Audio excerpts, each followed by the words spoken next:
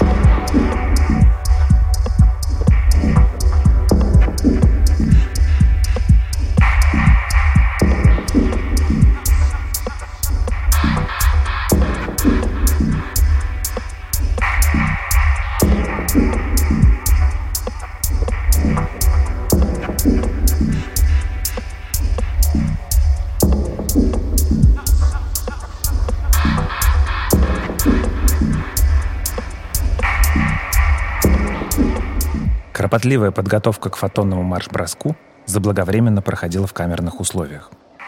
Серьезность намерений подтверждало множество колб, пробирок и аккуратно расставленных реактивов, требующих предельной сосредоточенности.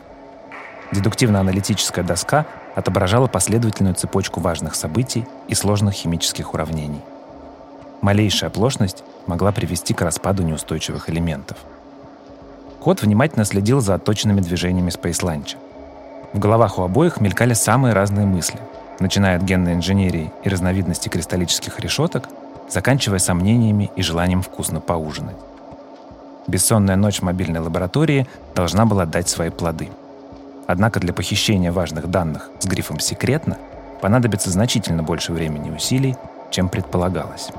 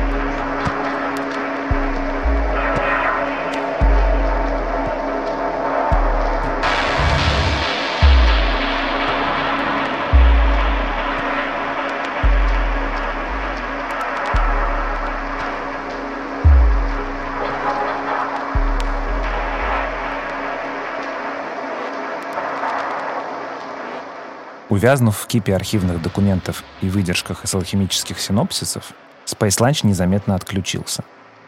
Сосредоточенное чтение затянуло в мир грез, которым по обыкновению стал его любимый письменный стол. Однако кое-кто не желал останавливаться на достигнутом.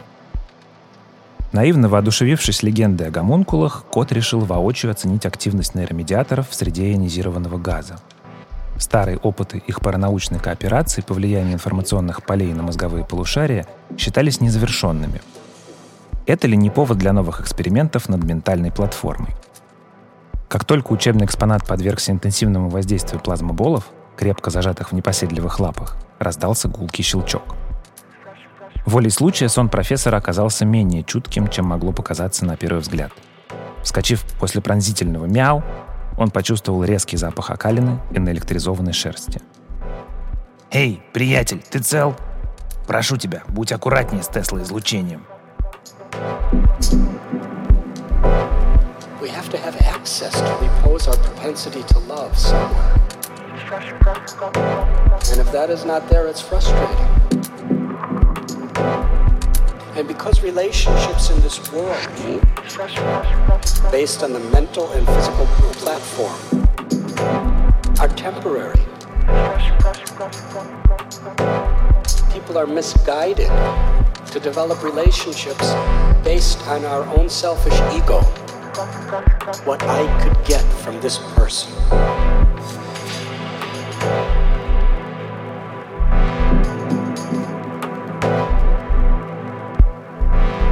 We have to have access to our propensity to love somewhere.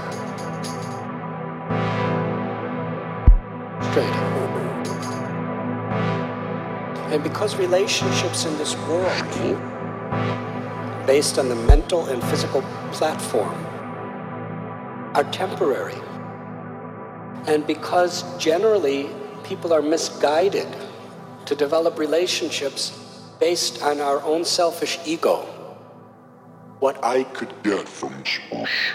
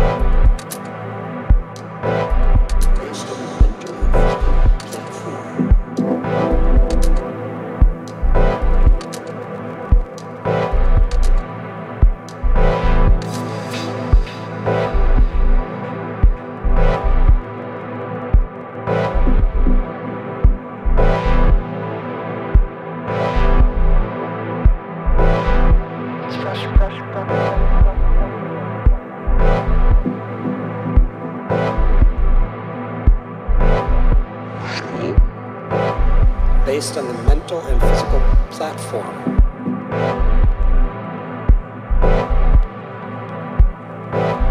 People are misguided.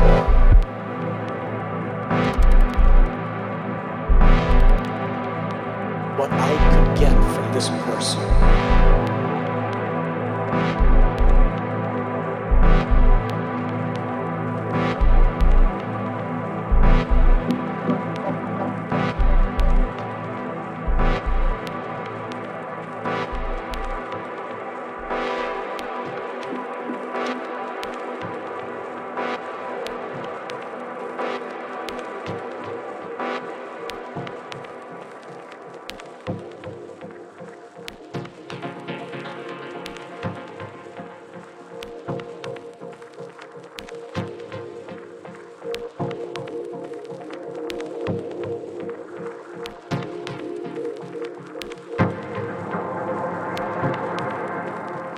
Моментально все вокруг заволокло пеленой токсичного тумана.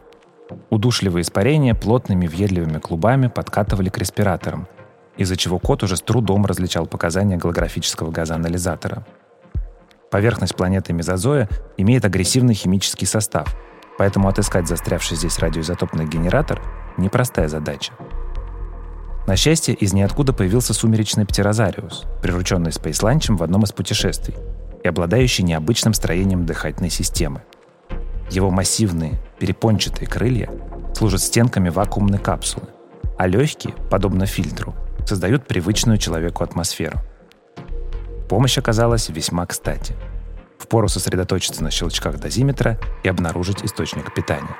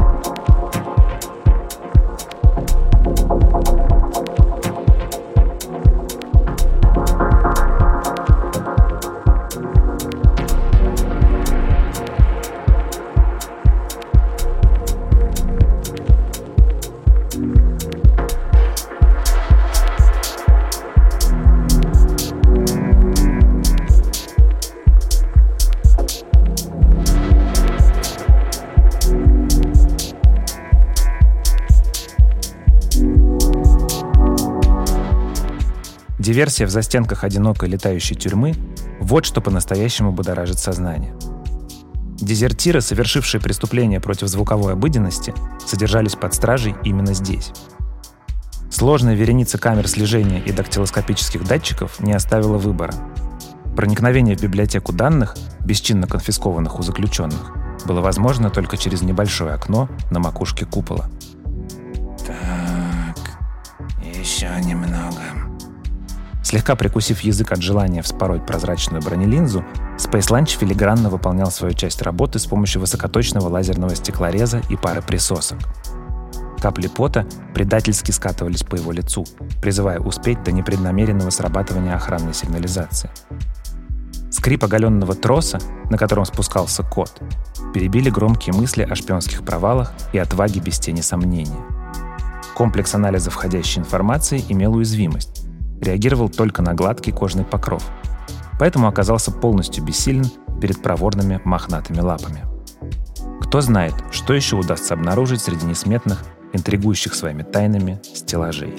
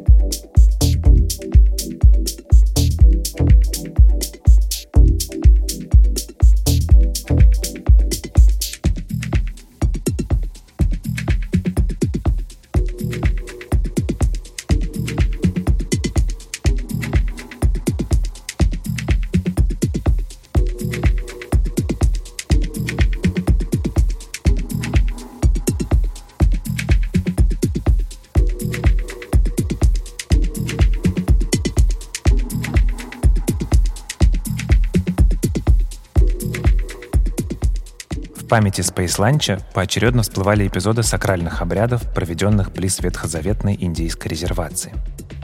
По преданию шумеров, священный алтарь у подножия горы монументов скрывал секреты тысячи обычаев. Много это или мало? Невозможно предсказать, каким могло стать продолжение истории, если бы не ритуал с отваром лианы мертвых. Церемония воссоединения с духами природы позволяла пускать внутри сознания еле заметные ростки, предвестники гигантского шторма, который сбивает с ног и нещадно раскалывает разум, как пустую бутылку о камни. Беззащитное смирение и любовь в ответ на хохот Вселенной — единственный шанс ощутить свободу, побыть наедине с собой и согреть ближних внутренним огнем.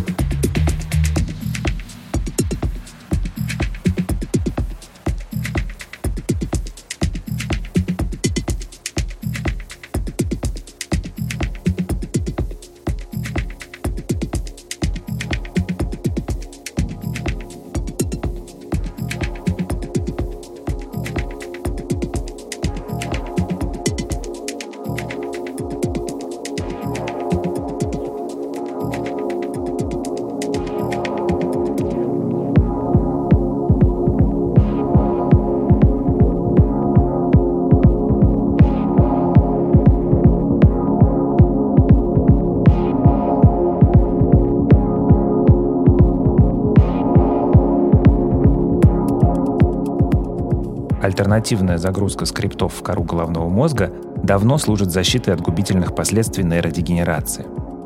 Сеансы предполагают внедрение обновленного программного обеспечения напрямую через энергополе пациента.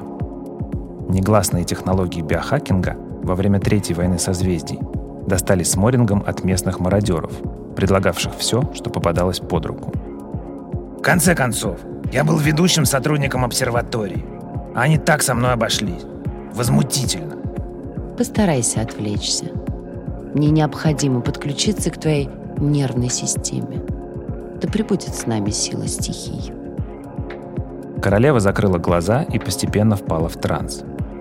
Томный голос начал произносить заклинания на странном языке, в такт которым отрешенно посапывал кот. Фразы резонировали и слипались воедино.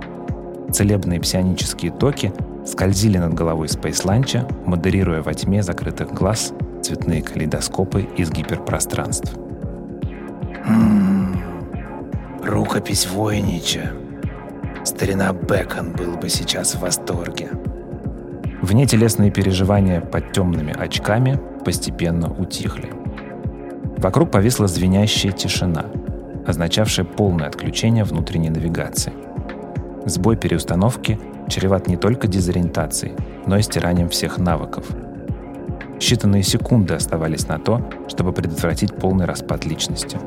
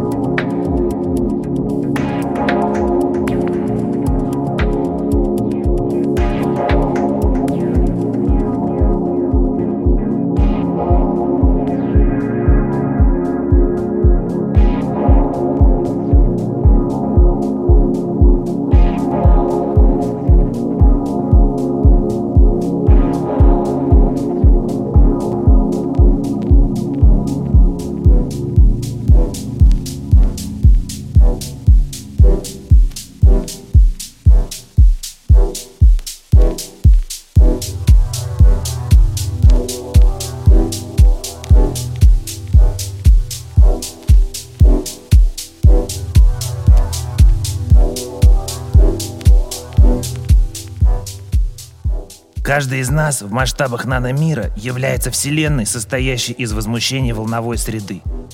Ее элементы структурно повторяют друг друга до известного предела, пока изменение величин не приведет к появлению нового свойства. spclnch увлеченно посвящал в научпоп своего напарника, прослывшего любителем философских отсылок к физике. Несмотря на то, что подобные истории имели особенность повторяться, сейчас был исключительный случай. Пространством для лектория послужил зал биомолекулярного института Венеры, подготовившего множество выдающихся умов после взрыва Большого адронного коллайдера. Карабкаясь по увеличенной модели ДНК, будто по библиотечной лестнице, профессор размышлял об эталонах разного порядка и запуске электромагнитной установки, позволяющей уменьшать размеры объектов в миллиарды раз. Кот перепрыгивал с эритроцита на эритроцит, концентрируясь перед очередным маневром на фоне инсталляции с артерией. Накануне опасных и очень важных испытаний все взаимодействия выглядели максимально расслабленно. Однако необходимо было учесть все риски.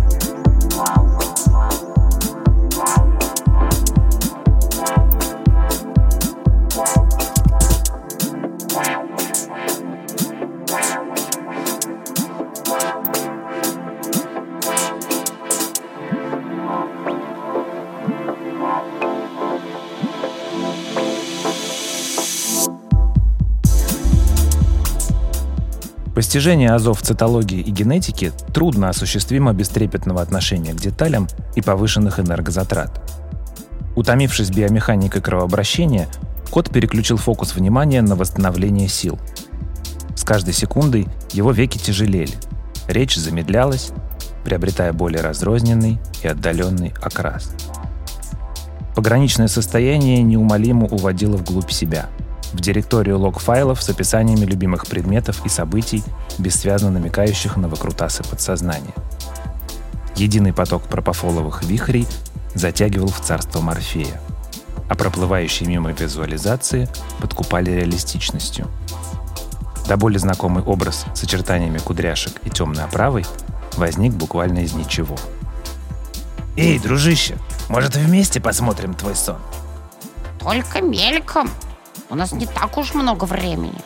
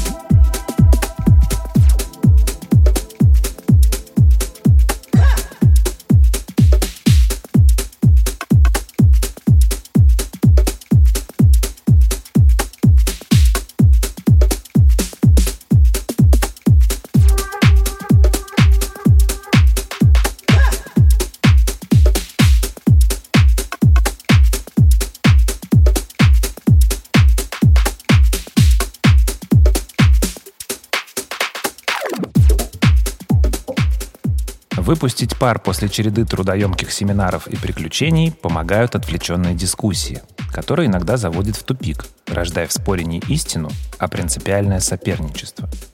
Единственный способ поставить в нем точку – безбашенный кулинарный поединок, похожий на адскую кухню, только с менее строгими правилами. Апокалиптический мир, некогда кишащий агрессивными демоническими существами, давно остыл, став обителью странных любопытных зевак.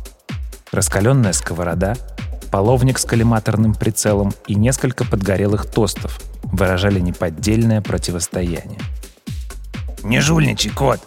В тебя будто дьявол вселился. Эй, осторожней с такими метафорами. В пылу спортивного азарта легко упустить из виду значимые детали, не подозревая о том, чем может обернуться безобидная забава. Вы просчитались, мои наивные авантюристы.